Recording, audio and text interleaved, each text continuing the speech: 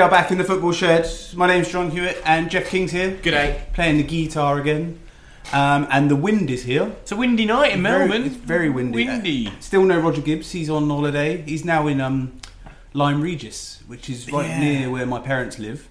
And the week that he's there, they've gone away. I think that says a lot about Rog. Why do they call it Lyme Regis? Because the stones, limestone. Oh, limestones, not limes. No, they don't grow limes. I was thinking about the limes. No, it's the Jurassic Coast. No, like they all like gin and tonic. No. The Jurassic Coast. Yes, it's called the Jurassic Coast. Why? Because there's loads of Jurassic age fossils there. Because the stone was perfect for making fossils. So, if you want a history lesson, go to Lyme Regis. Well, there we go. Look at some fossils. There we go. Well done, Rog. So, Rog is learning about fossils. And us two fossils. Hey! Are going to talk about football. But we're going to start with a question, as we always do. So, Jeff, it's Champions League this morning. It was, yeah. How many goals in the 12 Champions League games since the quarterfinals? So there's the 4 quarterfinals, 2 legs, and then semi-finals, 2 legs each, for 12 games. How many goals has there been? Okay. 12 games. A lot. 40. You were pretty close. 44. 44. Average of 3.66 goals per game. That's just brilliant. It's so good. It's the pinnacle of football. It really is, and it's such a change. Oh, it used to be like knockout stages. It was just like defend, But win 1-0. See it. You'd see these amazing games in the group stage. You'd be like, oh, I fucking love the Champions League. And it'd come back in February or whenever. Yeah. And suddenly it'd be 0-0. Oh, as long as you can get a 0-0 and then grab a 1-0 away from home, everything's fine. But it's just not that anymore. It just doesn't. Well, and like, not to talk about Man United straight away, but Mourinho went away to Seville, who sacked their manager this week, by the way. Because they're crap. And they only hired him just before the Man United game. But he went away to there and drew 0-0 because he thought, I'll get a 0-0 draw, that'd be okay. That doesn't work in the Champions League. No, it doesn't work. You've got to attack. I love that it doesn't work. I think that's why you watch football. You don't watch it for a strategic 0-0 away from home. Like, that's just crap. No. And there was 20 goals in the 2 semi-finals. So there's 13 in the Liverpool-Roma game and 7 in the Real Madrid-Bayern. 13. Yes. So 7-6 it was an aggregate, wasn't it? Yeah. Did you watch that this morning? I did. Yes, I got to watch the whole thing. Talk to me. It was predictably chaos. It was just... The first 20 minutes were a bit nervy and a bit like, no one knows what's happening. And then it all just kicked off. I'm trying to remember who scored first now. Mane scored first. And at that point, everyone went, it's all over. And Romo's head went down a bit. Then they got a goal back. I can't remember. I was very half awake. They got a goal back. Then Liverpool went 2-1 up. Then Milner's face provided an own... that was the first goal. Which was amazing. It was amazing, yeah. He just smacked off his face, went in. And then it was 2-2, and it was 2-2 for about an hour. And it was all just like, chill out, it's all done, no one cares anymore, everyone's given up. And then Klopp did his substitution where he takes off a forward player, puts on a centre-back, and everyone went, maybe it's not over. Because we've got a chance here, yeah. Panic. And Roma went for it in the last 10 minutes. And they got a penalty in the very last minute. So it was the last kick of the game, basically. So they just had a kick-off. There was no midfield in the game. Like, it was just one end to the other. It was Rog was on WhatsApp at the time, and he said that it was like watching basketball. It's just one end to the other end, unbelievable, to the other end, to the other end, to the other end. The on beIN Sports, they had Ruud Gullit and some other old bloke, and they just at half-time and full-time were just like, it's not very good game management, or they've done this badly. Fuck off. Exactly. Like, I'm really bored of old ex-pros going, they can't defend anymore. Who gives a fuck? I'm having a great time watching it. The world is having a great time watching it. They're all complaining about, the defence is not very good, or they can't defend, they can't... Hang on a sec. They can attack brilliantly, and the theory is, score more goals than them, you'll win. Problem is that these old blokes are going to be there for ages. Like the lifespan of a pundit is probably 40 years, which is like 3 times the lifespan of an actual footballer. So these guys have got a gig for life. So you're going to be turning on BN Sports in 15 years, and the same old bloody bald white bloke is going to be telling you that the art of defending it's not like it was in the 70s. It's the same thing that pisses me off about when they say, oh, they do these stupid handshakes or they have silly haircuts. They're all fucking 19, 20. They're kids. I had a shit haircut. I had hair when I was 19, a little bit. If they had Twitter, you'd have been bang on it. Yeah. Exactly. I was on MySpace. You pick your favourite 8 mates. Yeah. And oh, you remember that? Picking your favourite 8 mates. And that was controversial. It was, and then you'd move people and you'd be like, oh. Yeah, or you'd be really mad if someone moved out of your top friends. Well, I'm not in the top 8 anymore. What happened? Oh, go wow. Yeah. Sorry. But no, so I'm bored of old people complaining about the lack of defence. It wasn't, quality-wise, it wasn't a great game of football. Like, it was... Roma never really believed they could get back in it, and Liverpool knew that if they could just get the ball and pump it forward, they might score. So it wasn't, quality-wise, it wasn't great, but brilliant fun to watch. It was just end-to-end, and Liverpool deserved to get through. I agree. I don't like Liverpool enough to get up at 4:45 in the morning and watch it, but I certainly did, and I'll admit this. I certainly did when my alarm clock went off at 6:45. I checked the result, the game in progress, really eagerly. Yeah, I was super keen to see what was happening, and that was the point where it's 2-2. Yeah, and I had that same feeling, and then I had a shower. I mean, no one needs to know this story, but then I got back, it was 3-2. I was like, what's going on here? Yeah. Like, is this going to happen? And I can only imagine that, one thing that Liverpool as a football club has going for it is global reach. That it is one of the most well-supported clubs I've ever come across. Yeah. So whenever you travel the world, anywhere you go, it's everywhere. There's a Liverpool flag in every Irish pub globally. Yeah. So I can imagine the world enjoyed this game of football. Yeah. And I'll ask you a bigger question here. So when we grew up as old white blokes who commentate on football, when we grew up and defending was good and haircuts were sensible, we looked forward to the World Cup. Yes. We looked forward to the Euros. Yeah. We didn't look forward to the Confederations Cup or anything. No. The World Cup was the pinnacle. Yeah. It really, really was. And the Euros were almost a second fiddle to that pinnacle. Yeah. And it was worth looking forward to for 4 years because this was as good as it got. Yeah. Now, do you think we've surpassed that with the kind? Because and let me put more detail into that too. The World Cup was one of the only things that was globally appreciated. Yes. Yeah. Whereas you remember we spoke maybe 6 months ago on this shed that there were only 4 countries in the world that weren't playing that Manchester City Liverpool game. Yeah. Only 4 countries that didn't play that live. Korea, one of which was Cuba. Yeah. Like these are countries that don't necessarily love you watching what you want. Yeah. By the way, did you see that Peppa Pig has been banned in China? No. British propaganda. Really? Yeah, it brings kids up with the... I read this. It brings kids up with the desire to a pig? To buy and to own like property and things that are not good for your psyche. Wow. Because it makes kids want Peppa Pig toys. And they're a sign of capitalism. Anyone at home listening should definitely Google Peppa Pig's dad right now and then look at a picture of Rog. 100%. Anyway, I digress. What was I talking about? So it's one of the most global... The Champions League is watched all over the place. Liverpool are one of the most globally respected and enjoyed clubs. Yeah. They are playing a brand of football that even if you don't like football and you push against football and you argue for any other sport that captured your heart, you can still enjoy watching Liverpool play. Therefore, this game, this 7-6 two-legged tie to get to the final, this magical story, I'd say that is probably gone down better globally than the World Cup in Russia. It's like, so in Australia you have to get up at 4:45 in the morning to watch that game. I'm a Man United fan, have been for the best part of 30 years, but Liverpool, who are our biggest enemy, it was exciting to get up this morning at 4:45 and watch them play football. How fucked is that? It's ridiculous, but when you love football and you love football being played well and watching it and it being entertaining, there's nothing better.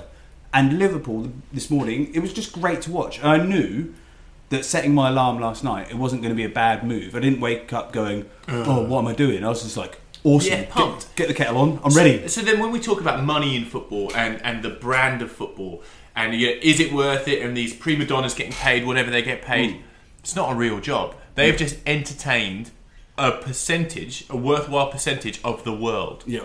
And when I look at countries that have the highest population density, Liverpool are massive in India. Yeah. Liverpool are massive in China. I've been to both of those countries and seen Liverpool flags. And they're huge in Egypt now. They're the biggest club in Africa now because of that. Like it's outrageous. So I would say that the world got a glimpse of what football could be more now than they will at the World Cup. To an extent, I would agree. The last Euros that we watched, as a comparison to the upcoming World Cup, was super defensive. Like, it was really like, if I don't lose and then I can grab a goal, I'll get through. And then if I maybe just draw all 3 games, I might get through. My fear for the World Cup is that the same thing will happen. That everyone will go, oh no, I'll just go into my shell and make sure I don't lose. I think the team that will win it may be the Liverpool or the Real Madrid or whatever that just goes, fuck it, let's just attack and make sure we score more than the other team. Now I'm going to keep on digressing here because there is one team that is in the World Cup that have the quality of player to do it and the type of manager stupid enough to do it. Oh, Belgium. It's Belgium. It's absolutely Belgium. Who is going to look at that and go, I tell you what, what we're going to do. We're going to just attack and attack and attack. Yeah, that's a very good point because he's got nothing to lose. He might as well just attack. And when he does lose, like if I'm wrong and they don't win the World Cup, he can turn around and go, well, actually, this is the future of football. We went out there with pride. We went out there with dignity. We did what everyone was lauding Liverpool, so we're going to do this as a nation.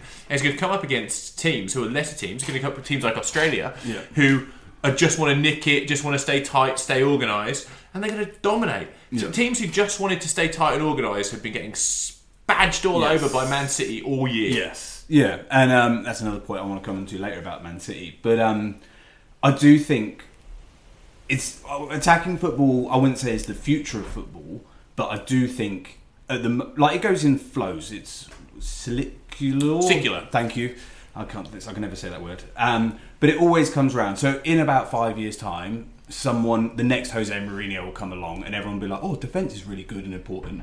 But right now, this is the way that's winning. This is the way that's working. And so you just got to make sure you do it better than everyone else and score more goals than the other team. Someone will come along and kill it, and it will always happen. But the beauty is, let's look at the last 3 cycles in football again. Just disappearing down a dark path here. We've only got in the first game. The last 3 cycles in football. 3 cycles ago was tiki-taka. Yes. It was Barcelona doing something that no one had ever seen before. Yes. It caught the imagination of people. Now, it was deemed that was the way football should be played across the board, and teams were trying to out tiki-taka each other, and it actually became stale. It actually became just like a keep ball exercise. We watched Melbourne City try and do exactly the same thing. Keep the ball for 65% possession and do nothing with it, and it's one of the most frustrating things because teams without the quality of Barcelona were playing that style because that was what was in fashion at the time. Then we had Leicester come along. Leicester did the opposite. Leicester won a game with 20% possession. Just defend. They just stood there waiting and had Jamie Vardy up front, who just had fucking 5 cans of Red Bull and a couple of fags. And he's gone off your trot, Snickers bar in one hand, getting the ball on his right foot, volleying it at the top, and then suddenly we saw teams set up like that. And we saw it in the Premier League the year after Leicester. It was what was in fashion was to let the ball go, sit there and defend and wait to counter. Now, what we're seeing in Liverpool this year is almost an amalgamation of the two, but it's a new type of football. They are comfortable letting the other team have the ball, but it's such a high press, which Leicester didn't do. Leicester waited to have possession back and then just countered super quick.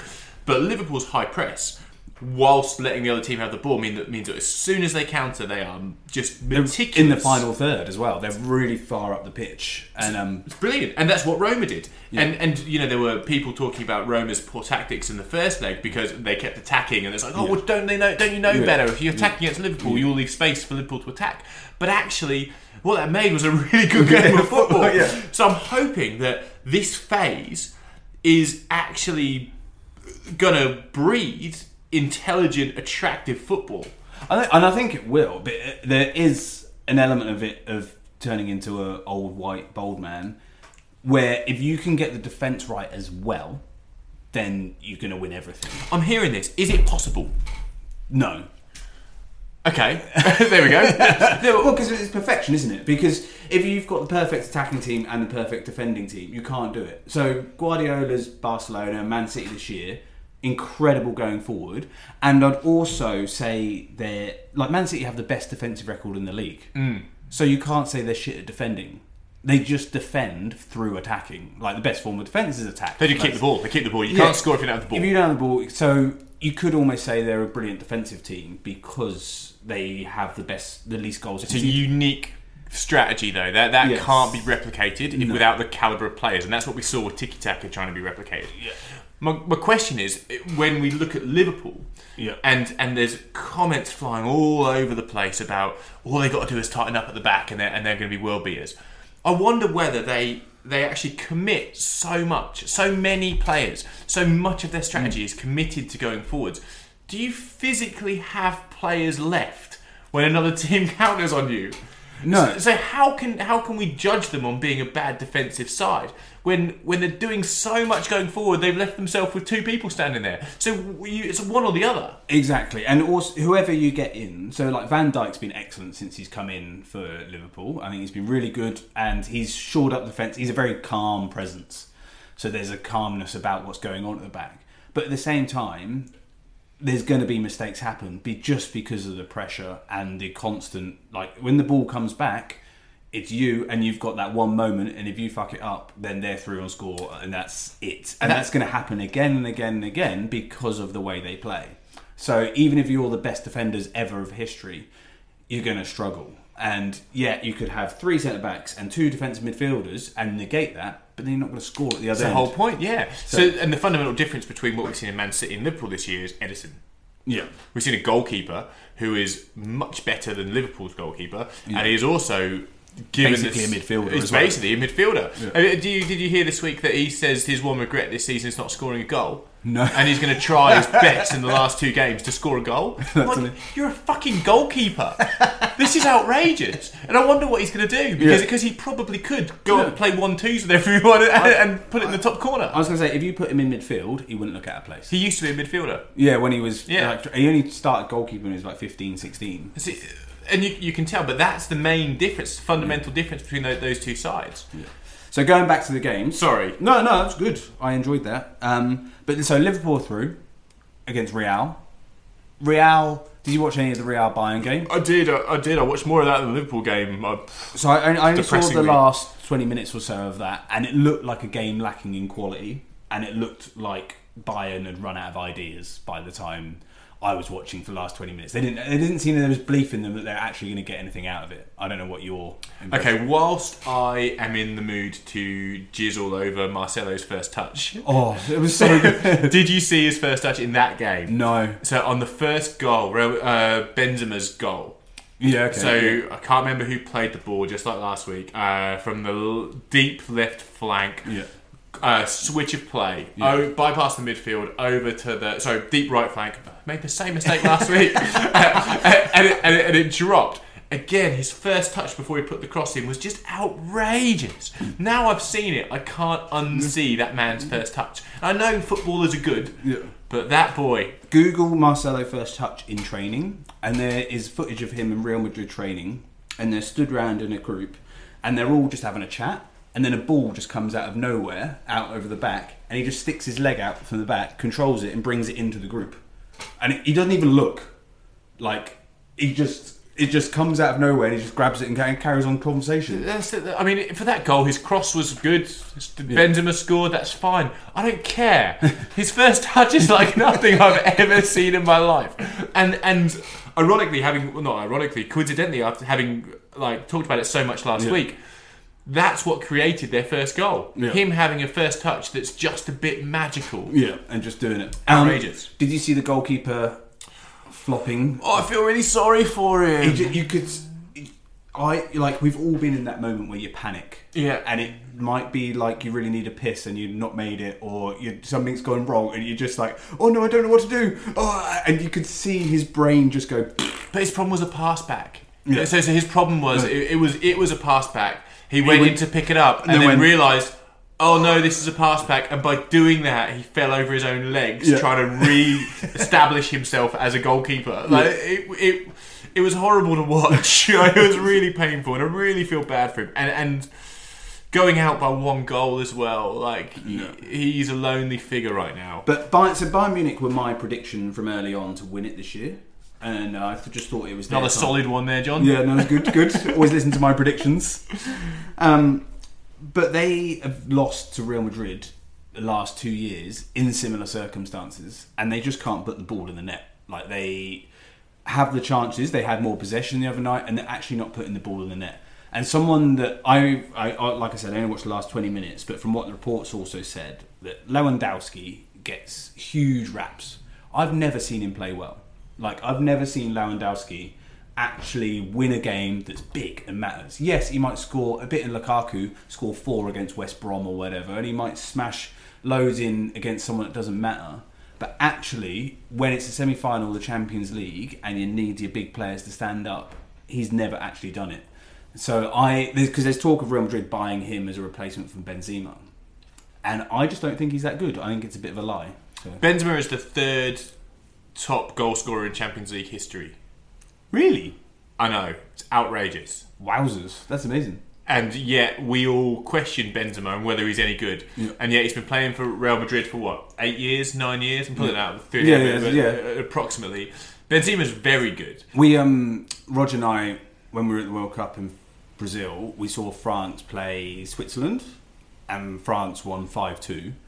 And I whinged about Benzema the whole, 2 days before the game. I was just like, I don't want to see him. He's shit.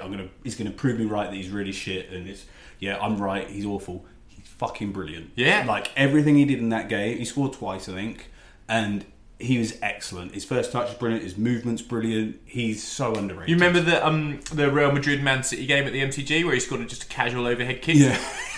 Again, you're not excited to see him. Yeah. But then when you do, it's amazing. So back on Lewandowski, I hear what you're saying. I think that he's not the player that does win games. I'm gonna struggle to express this, but he's like Ricky Lambert, in my opinion. Weren't you expecting that? No. He's like Ricky Lambert. You might say Harry Kane. Or... No. He's like Ricky Lambert okay. plus 10%. Yeah, okay. He. I'm struggling with this because he is really good, and he knows what he's doing, and he knows where to stand. But you're not going to take his photo.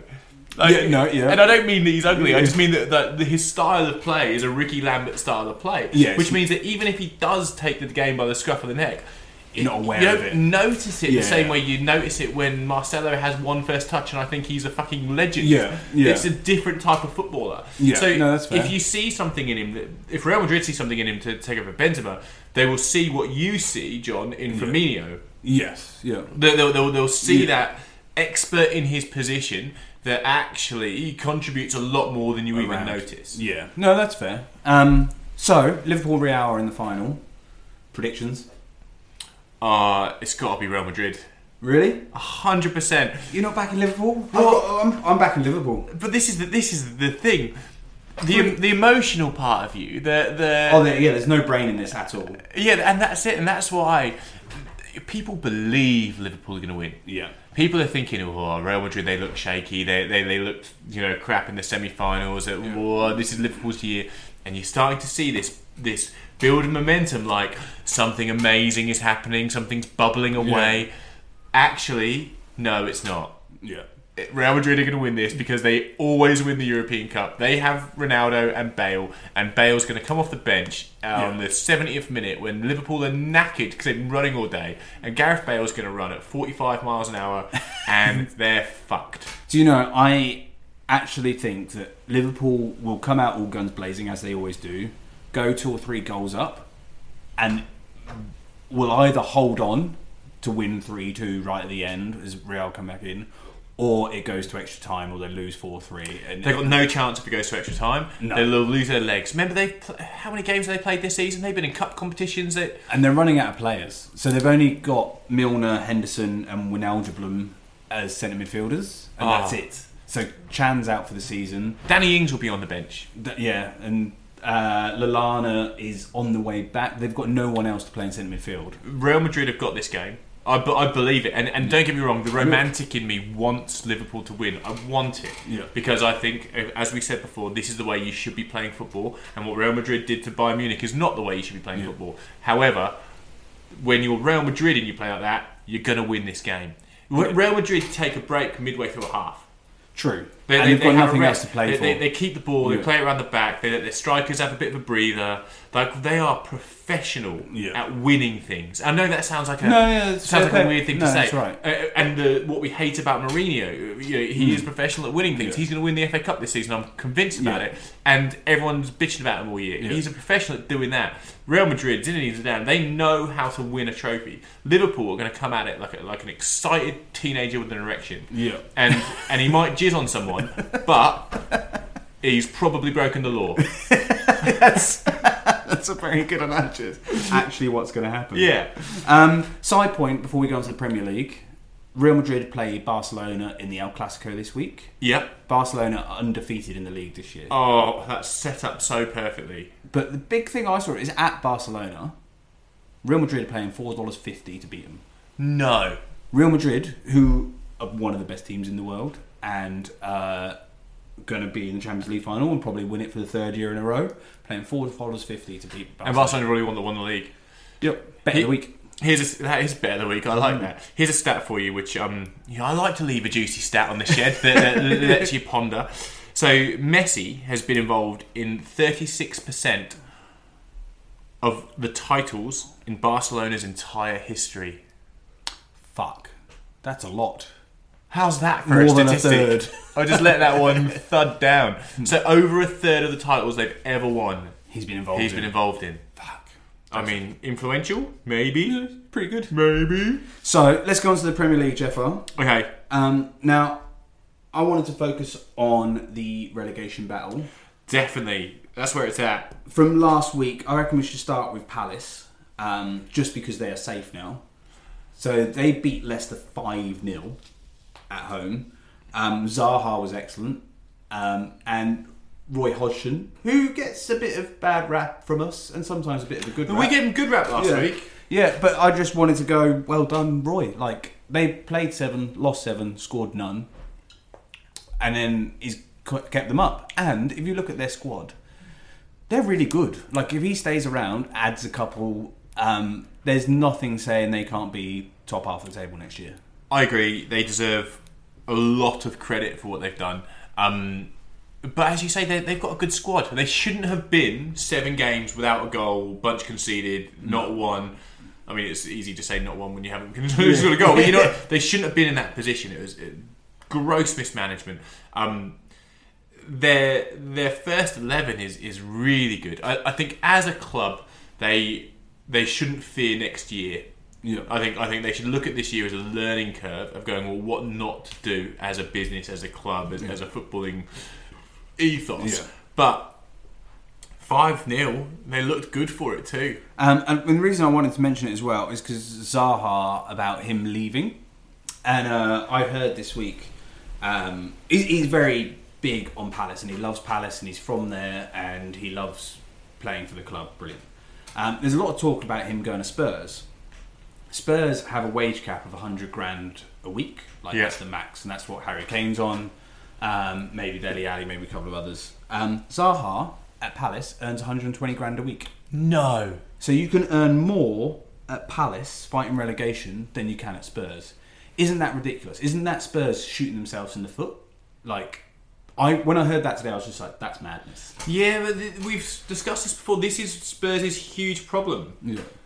They're not gonna progress the way they should because of that, and it sounds so heartless to say. And football is not all about money, and I don't want to be so shut off to the real world. We spoke about the joy of watching Liverpool. Yeah. However, you have a finite amount of time as a top class player.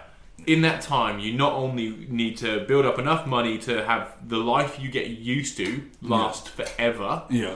You also feel like you want to win something. Now, we've spoken so much about the players that are leaving Spurs, and it's happening again this year. Yeah. What's his name? Alderweireld. Alderweireld. Yeah. He's basically been ostracised from the team because he's going to go. And that's what Pochettino does. Because if you say you want to leave, or if you have overtures about you want to leave, or you're discontent, then he'll just leave you out of the matchday squad, which means that every year they're losing their better players. Yes, they're keeping the Dele Allis and the Harry Kanes, but they're losing the spine of their team. That's it. You see players leave. Yeah, great. They've got in the Champions League. Toby Alderweireld is arguably the best defender in the Premier League. I would put him and Van Dijk as the top two pure defenders in the Premier League, and he's going to go. And he could go to Man City, he could go to Liverpool, he could go to Man United or whatever, and he will be the best defender at that team. And he'll earn triple his wages, and he'll win something. Yeah, and they can see that. They've seen it with Kyle Walker this year. Kyle Walker winning the league with Man City is the worst thing that's ever happened to Spurs. Yeah. Danny Rose will be gone, he's going to be gone, and I think Harry Kane and Dele Alli have only got another year or two. I agree, unless they do something drastic. Yeah. Because going back to Zaha, if you're Zaha, and Spurs come in and go, well, want to pay 40 million, whatever it costs to buy him. You come to Spurs, but you have to take a pay cut. No. Why? No. You already live in London, you play for the club you love. It's got to be a pretty compelling offer for you to leave the club you love, the club you support. Yeah, and I know the numbers are astronomical and ridiculous, but would you ever move job for less money? No. No, you're not going to do it. Especially not if you liked your job. And especially if you love where you are, you enjoy where you are, you're at home, this is great for your family, everything's great. I'll move and have less money. And the thing is, he's already done it. He went to Man United, it didn't work, and he went back, and now he's happy. Yeah. So why would he do it again just for the prestige or just to play for a bigger club? He just wouldn't. Yeah. I heard an interview when you were talking about the best defenders in the league, and I thought this was really interesting. I heard an interview with Kyle Walker this week, and Kyle Walker was asked questions about how he was adapting playing in the three at the back formation for England. Yeah. Saying it was a bit of a surprise and he's done it a few times but not much. But then he just started waxing lyrical about John Stones. Have you seen anything? Yeah, I've heard this. Yeah. So he was saying, it's okay, I didn't mind doing it because I'm playing next to John. And he's pushed on it a bit for a bit more info, and he says, John is the most composed player we've got in our side. He is the best defender I've played with. He keeps his head. He tells you what to do.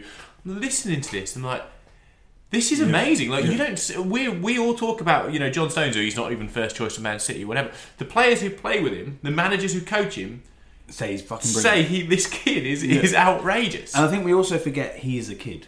Yeah, he's 22, 23, and as a centre back. Generally, you don't really get in the first team until you're 21, 22. It's based on experience. Kevin Phillips was still working in a fucking chicken factory at age 22. Yes. He was a striker though. But it's Ricky Lambert. He worked in a beetroot factory. With Benzema. Yeah. And, but you, as a defender, you get better with age. Like, there's a point where obviously you get too slow, but in theory, taking John Terry as a bad example, but he was great still when he was 34, 35. Absolutely, yeah. He's done well for Villa this year. He's 37, I think, 38 maybe. And you know where to stand, where to be, where to read the game, how to do that. John Stones is 22. Like, he's got 15 years ahead of him. He doesn't need to be a world beater now. He's got all the attributes, all the talent, and he does communicate well. If he can just get a few more games on, those mistakes will disappear. So we notice the mistakes because we're programmed to find them because he's made them before. Yes, and that's what happens. And I can't talk to you about mistakes Mangala's made. I'm not telling you that Mangala's not made mistakes, but I'm not predisposed to look for them. Not every single one is just like, oh, what's he done? He's not under that kind of microscope. Yeah. And John Stones is under that kind of microscope, but it was just really interesting to hear the bloke who played next to him go, it's okay, I don't mind playing this new position because I get to play next to John. Yeah. So let's go on to the relegation battle.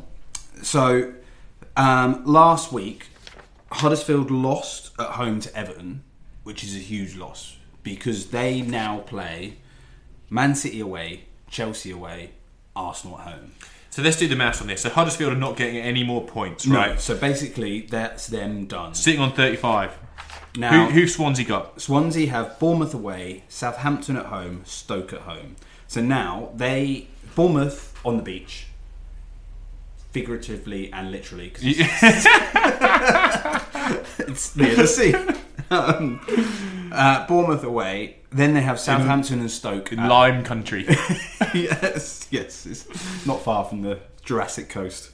But Southampton and Stoke are both down there as well. Swansea's problem is that they have just hit a wall. They haven't won a game in ages. They've got a couple of draws, and they're on 33 points. I actually worry about Swansea. So Swansea have still got to play Southampton, am I correct? Stoke. Holy crap. That is some exciting football coming your way. Yeah. But so as someone who keeps a keen eye on the Everton fixtures, Everton have to play Southampton and West Ham. Yes. Last game of the season. I have concerns about West Ham as well. I've got to say they're sitting on 35 points, the same amount of points as Huddersfield. They play Leicester away this week, and they lost 4-1. And on that, I'm going to bring up a point now as you said that. So West Ham lost 4-1 to Man City this week, and West Ham just gave up. West Ham just went, we're not going to win this game, and just didn't put any effort in whatsoever. And I have a fear that a lot of teams in the Premier League are going to do that against Man City next year. It's almost just going to be, we're playing Man City, they're really, really good. Oh, I hope not. I really hope not, but yeah, I just think just the side point of I guess we'll get onto that in our season review next year. Oh, yeah. I fear for West Ham. They got 35 points. If they lose to Leicester, now, I know Leicester on the beach. They got spanked 5-0 against Palace, but you don't get spanked 5-0 against Palace and then do worse the following week. You pluck up your ideas because you're playing for your job. But Leicester have a bit of a problem at the moment. So all the players have fallen out with the coach again. So Claude Puel has kind of lost a bit of faith with all the players, and it was all going well, and then something's happened, don't know what, but there's lots of whispers coming out of Leicester just saying we don't like the way he does training, we don't really enjoy what we're doing. Fuck those guys. Once they won the league, it's true though, but once they won the league they suddenly went, no, we're brilliant, and they just need to crash back down to earth and realise that they won the league because they worked hard. Yeah. And it was all like sunshine and lollipops on the front, but they worked very hard on the back end. Yeah. And now they consider themselves world beaters, Premier League winners, and it's just not real. I know you know what I mean. Mahrez won't be there next year. I'll tell you, he's been disappointing for Leicester this year. Is he Iheanacho? Yes, I expect a lot from him. I thought he could walk into any side in the Premier League and be good, and I thought when they signed him that was shrewd business. Yeah. And he's been really disappointing. So if West Ham get 1 point against Leicester, I think they're out of this, and we're just left with Huddersfield and Swansea, who can get sucked in. Yeah. For everyone at home, the wind is getting ridiculous here, so sorry for the noise. This week, the Everton-Southampton game is very important. So wait, go back. So West Ham Leicester. If West Ham draw, they're on 36 points. Yeah, I think that leaves them safe. Yeah. And then what was the other ones? Where were you? Sorry, I got distracted by wind. Yeah, sorry. Southampton Everton this weekend. If Southampton get anything from that game, Swansea and Huddersfield are in real problems. If Everton win this game, Southampton are out, in my opinion. Well, so Southampton have Everton away, which Everton have been good at home, awful away, but also nothing to play for. No one gives a shit about playing for Sam Allardyce anymore. Like, it's almost... Season's over at Everton, like, they're all on holiday and they're all waiting for Marco Silva to turn up. do you want to hear some... Oh, no, sorry, I'll let you finish your points first. Yeah. But then Southampton next week play Swansea. So in the midweek games, they got that extra game against Swansea. So even if they lose, because I think Swansea won't get much against Bournemouth, it's still all open. So let me ask you something. Do you want Southampton or Swansea to get out of this? I want Swansea to get out of it. Why? Because Mark Hughes is a weird bloke, and I don't like him as a manager. Okay. And I don't want Mark Hughes to come in at Southampton. He for me is also one of those old white men who goes round in football and goes round and round and keeps getting jobs. Like, why has he got the Southampton job? He's been fucking awful. Like, if they get relegated, he's relegated 2 teams this year. He was arrogant to leave Fulham because he said they didn't have big enough ambitions for him, and then he went and was crap at QPR.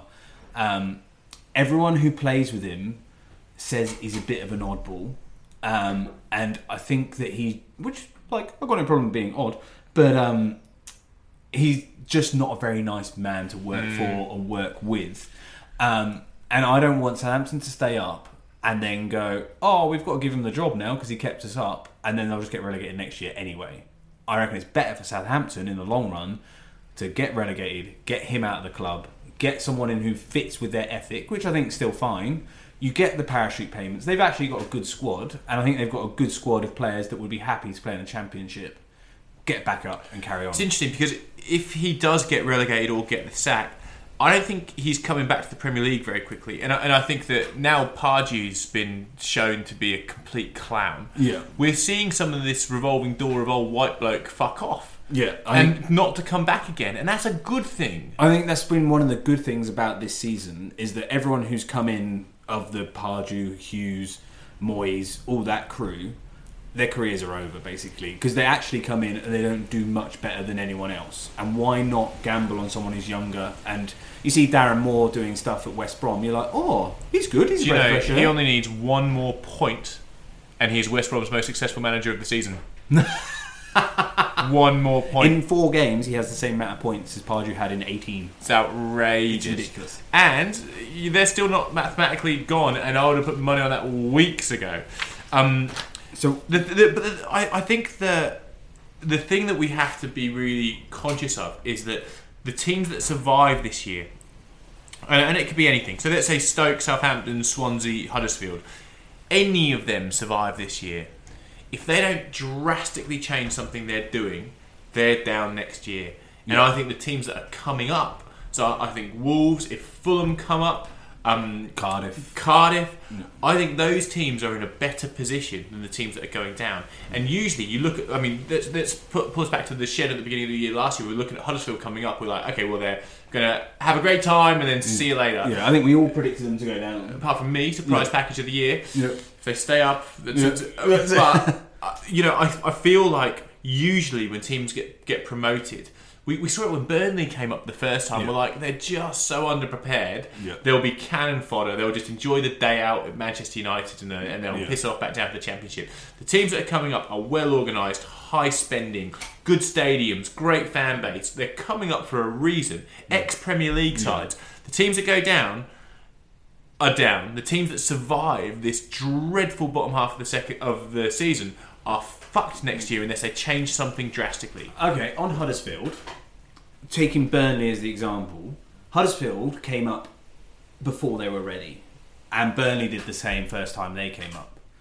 They went down, they didn't sack their manager, they took the parachute payments, they didn't go and spend wildly in any occasion, they just bought smartly and added a bit to the squad, came back up, and now they're in Europe.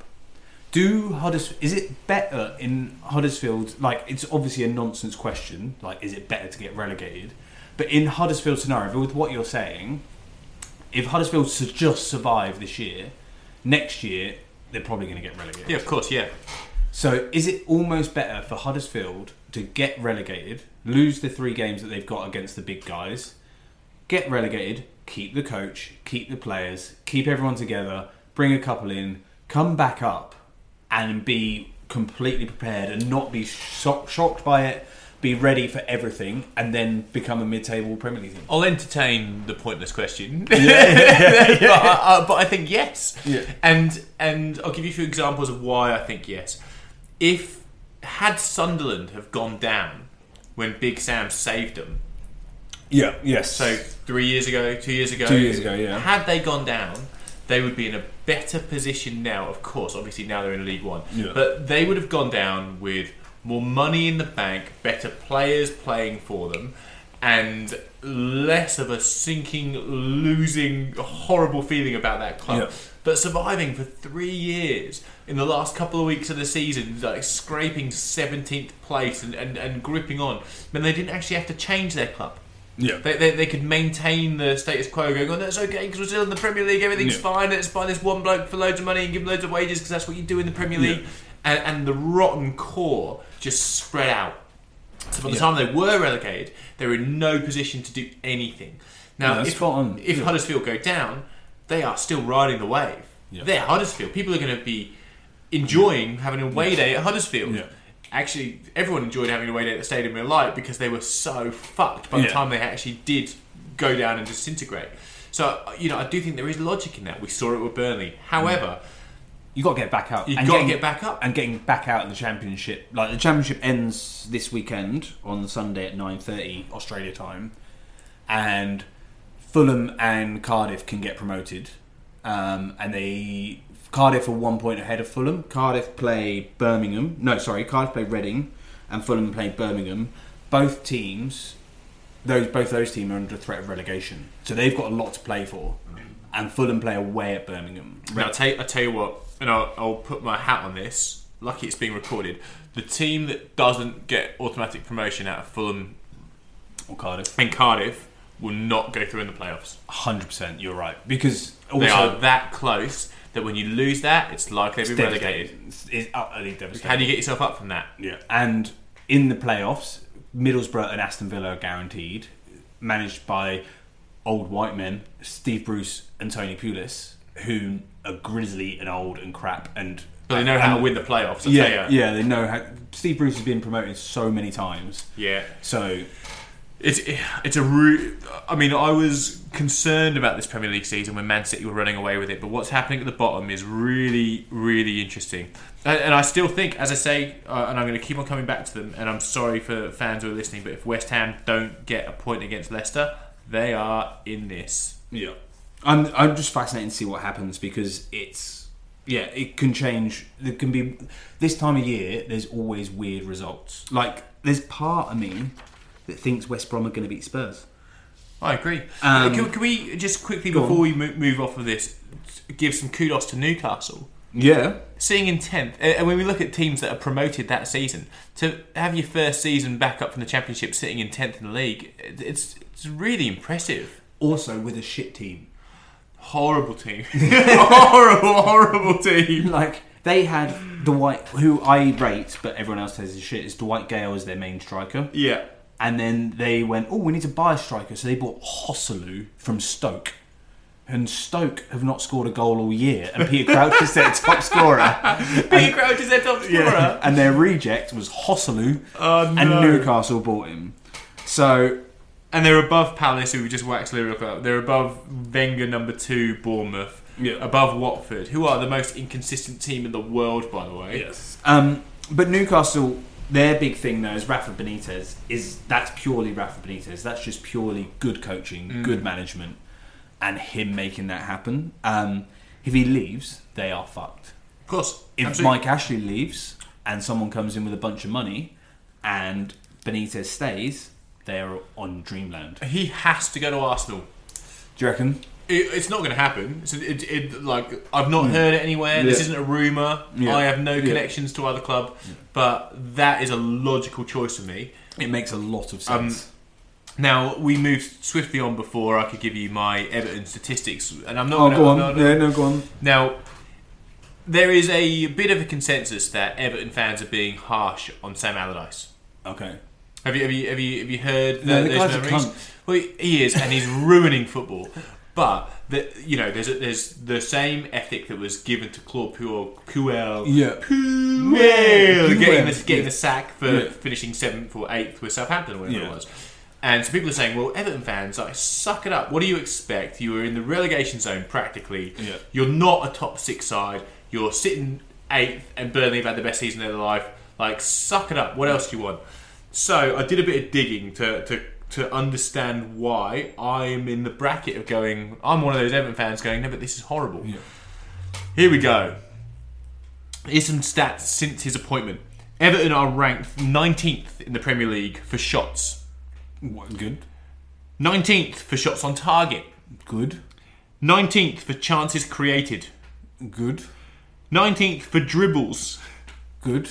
12th for passes. Well, better. And 16th for possession. Yeah, that's fucking awful. That's crap football. That is so horrible. So yeah, great, we can beat Huddersfield 2-0 away. And Big Sam came out in the interview after it and said, what else could I possibly do? Won 2-0 away, a clean sheet, away win, 2 goals, and he's like, I couldn't possibly do any more to win over the fans. I'm like, those stats are why they hate you, you whine, guzzling clown. That's true. And it's just not... It's going full circle back to the Liverpool game and this morning, and it's kind of chaos in this beautiful goal-scoring way. And yes, you need a bit of pragmatism about you to survive in the Premier League, but I think it's dying out. People don't want to see it, and maybe it's just the problem with modern society, and we just want great entertainment all the time, whatever, bigger conversation. But fuck, I do. Yeah, that's like you pay your money, and we don't go to games, but you still pay your money to watch this beautiful game that you love, and I don't care if you win 2-0 away at Huddersfield. I would rather Roberto Martinez lose 4-3. Yeah, I would, and you spoke to me when he was Everton manager. That wasn't what I was saying. Yeah, but now I know the difference. Yeah, and the interesting thing is, the last game of the season, Everton play West Ham. Oh, and he's ex-West Ham. He is ex-West Ham manager, and they hate him. Yeah. They absolutely hate him. And they hate him because the same statistics you could have reeled off when he was West Ham manager. Yeah. They go, yes, he kept them up. Yeah. Yes, he did X, Y, Z. However, they watched the same dirge type of football that Everton fans are watching now. Yeah. And the weird twist is that David Moyes is manager of West Ham, who we now, as Everton fans, look back on and go, oh, maybe we didn't know how lucky we had it when we had Moyes. Yeah. Yeah, it's a really interesting scenario for the last game of the season. Couple of quick things. Did you want to talk about Ross Barkley or Sissoko? Where's he gone? He's injured. What do you mean? He's injured. He's done his hammy. He can't train or anything. Okay. What about Sissoko? You want to talk about Sissoko? No, I just watched Sissoko this week, and I remember the deadline day. Sorry, I'm going off on one here. I remember the deadline day transfer saga. It was a saga. Where's Sissoko going to drive his Beamer to? Is it going to be? Because he was going to go to Everton. Everything was agreed, and then he didn't pick up his phone. Do you remember that? Koeman was like, "Oh, I phoned him. He didn't. But it's just disrespectful." All this was coming out on Sky Sports News.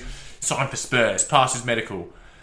He is so horrible. He is such a horrible player. Imagine if he was at Everton now. It'd be the perfect epitome of what Everton is. It's exactly right. Overpaid shit. So I watched him and I thought, I dodged a massive bullet, and then I heard a quote that summed it up. Yeah. And it said, watching Sissoko play football is like watching someone play FIFA who's used to Pro Evo. That's it. It's like, that's exactly it. Oh, wrong button. He's just got the wrong button. He's got the wrong button the whole time, but he's remembered what run is. Yeah, I've got run, or I don't do run. I just do step-overs repeatedly. So I'm giving you no substance to this. I'm just telling you that I watched Sissoko and he's crap. He is crap, but he'll probably make the France World Cup squad, and he'll probably play for France in the World Cup and do quite well. He'll win the World Cup, won't he? So before we go on to some side stories and the end feature, it's the A-League Grand Final this week, so I feel like we should mention the A-League Grand Final. Yeah, good. And it's Newcastle Jets against Melbourne Victory, which no one at the start of the season would have predicted. Absolutely not. It's at Newcastle because they won. They somehow. Who did they beat? They beat Melbourne City with their ridiculous over the head. Which went around the world, by the way. By the time I watched that game and sent you a text and said Melbourne City are 1-1. Like goal of the century. He didn't mean it. Definitely. He just flung his leg at it. I did listen to a podcast this week who called it the worst first touch of all time. It's gone to control it. It's just gone doing. But then when we say I've given this some serious thought because when we say that he didn't mean it, which he didn't. No. But it's his job to be a footballer. Yes. It's his job to kick the ball with his feet. Yeah. It's his job to score goals. Yeah. He's on the pitch, up front, he hits the ball with his feet and he scores a goal.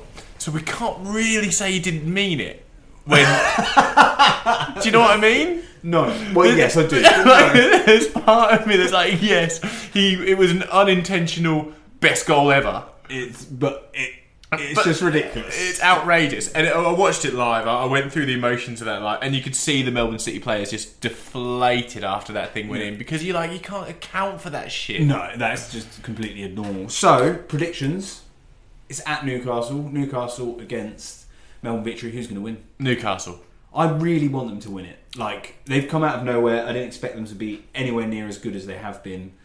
And I would love it if they win it. Now, for those who haven't watched a lot of A-League, just see Melbourne Victory play it's not Man City, but they play to that ethic. They play a possession-based football. They have a player called Besart Berisha up front who is clinical. Yeah. Clinical. He's not flamboyant, but he's clinical. He puts the ball in it. And he's a thug. Yeah. So he's a bit of a Diego Costa. That's exactly right. He's exactly right.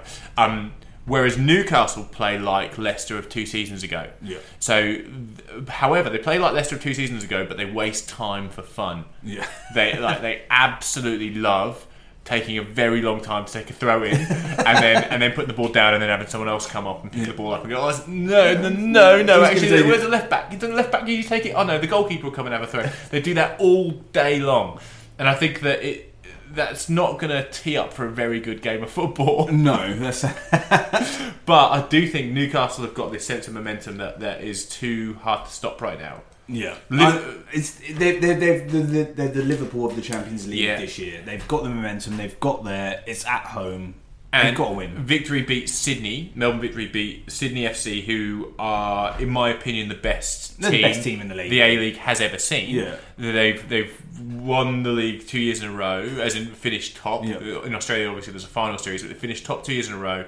They were embarrassed, kind of, but they weren't that terrible in the Asian Champions League. They are the best team that we've seen, and Victory got themselves up for that. It went to extra time. I think that was it for them. I think that was the game they were looking forward to, and I think coming off the back of one goal, and they only got through that on extra time as well. I think Newcastle are going to win this game. So do I, and I bloody hope so. Do you have any side stories, Jeffo? I do. Have you heard about the team in Scotland, Brechin City? That's my side story. No way! But yeah, go on. I've got another one, so that's okay. Okay, so Brechin City are the first team in British footballing history to not win a single game all year. And they're in the Championship. It's not like they're like Division 12 or whatever. They're in the Championship. Now, and it's called Brechin, by the way. Sorry, Brechin. Brechin Beacons? Is that where the That's Brechin? in Wales. Oh, they're not the Welsh, they're the Scots. Okay, so they played 36 games, won 0, drawn 4, lost 32. Do you know what they're calling them? What? The Vincibles. That's actually brilliant. How good is that? That's so good. You've got to embrace it, haven't you? You're just like, fuck it. With the Vincibles. Oh, we played for the Vincibles. Do you reckon they'll release a DVD? Yeah, every amazing. game. All 3 goals they scored. My other side story, which I had Brechin City as well, is in the Swiss Super League this year. I definitely didn't have this. You got this one. This is all good. The league was won by a team called Young Boys. Oh, it's their first ever title. Yeah, it's their first ever title. But how do we know this? Yeah. And Basel have won it for the last 7 years. And that's another thing. That's for another story about teams in smaller leagues in second tier. So like Bulgaria, Ludogorets have won the league 8 years in a row because they get in the Champions League. Like Celtic in Scotland. In Scotland. So they get more money, and then they go back to their local league and just win it again. Yeah. So loads, like we complain about the top tier leagues being monopolised and Man City win it and Juventus win it and whatever, but actually it's happening in the lower leagues because of the Champions League. But bigger, wider conversation. But Young Boys won. Do you know the name of their stadium? No. Wankdorf. Fuck off. Wankdorf? Young Boys play at Wankdorf. Wow. It's the best name. I wondered where you were going with this, and I'll tell you, I'm just not disappointed. They've changed the name of the stadium to Stade de Suisse because so many people thought it was hilarious that Young Boys play at Wankdorf, but it's still called Stade de Suisse Wankdorf National Stadium. Wow. I love it. I love that, John. You've made my day. Good. Time for the end feature, Jeff. You got a new song for us? I do. Oh, yeah? You ready? Yeah.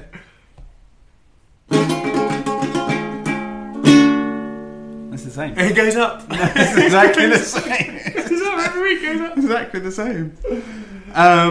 So, do you have your bet at the ready? I do. Have we had anything from Roger Gibbs? Nah. Oh, useless. No bet, Rog. Yeah, it's a shame. So I have taken the relegation battle and I've put my own hard-earned money on it. Okay.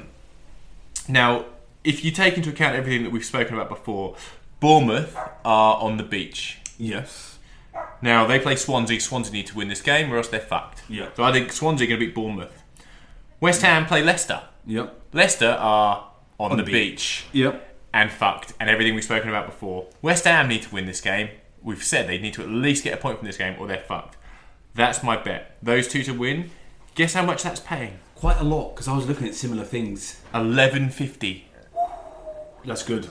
$10 gives you $110 back. That's really good. That's a very. I've actually, just because you've had West Ham in your bet, I've just removed it from mine. Oh, interesting. Because I had 4 legs, but I've narrowed it down to 3. I've gone for Man United to beat Brighton at $1.60 because it just seems too much. Mm-hmm. I put Fulham to beat Birmingham in the Championship because they have to win, and they've undefeated in 23 games. Yep. $1.60. The Bournemouth-Swansea game, I looked at, and I was just like, Swansea have to win this game. And then I thought about it, and yeah, Bournemouth on the beach, but they can attack, but they can't defend. So I've just put both teams to score. Interesting, okay. At $1.60. So 3 legs paying $4.38. Oh, mine's way better than yours. Yours is more exciting, but I feel like mine's going to win. Okay, good. I've got faith.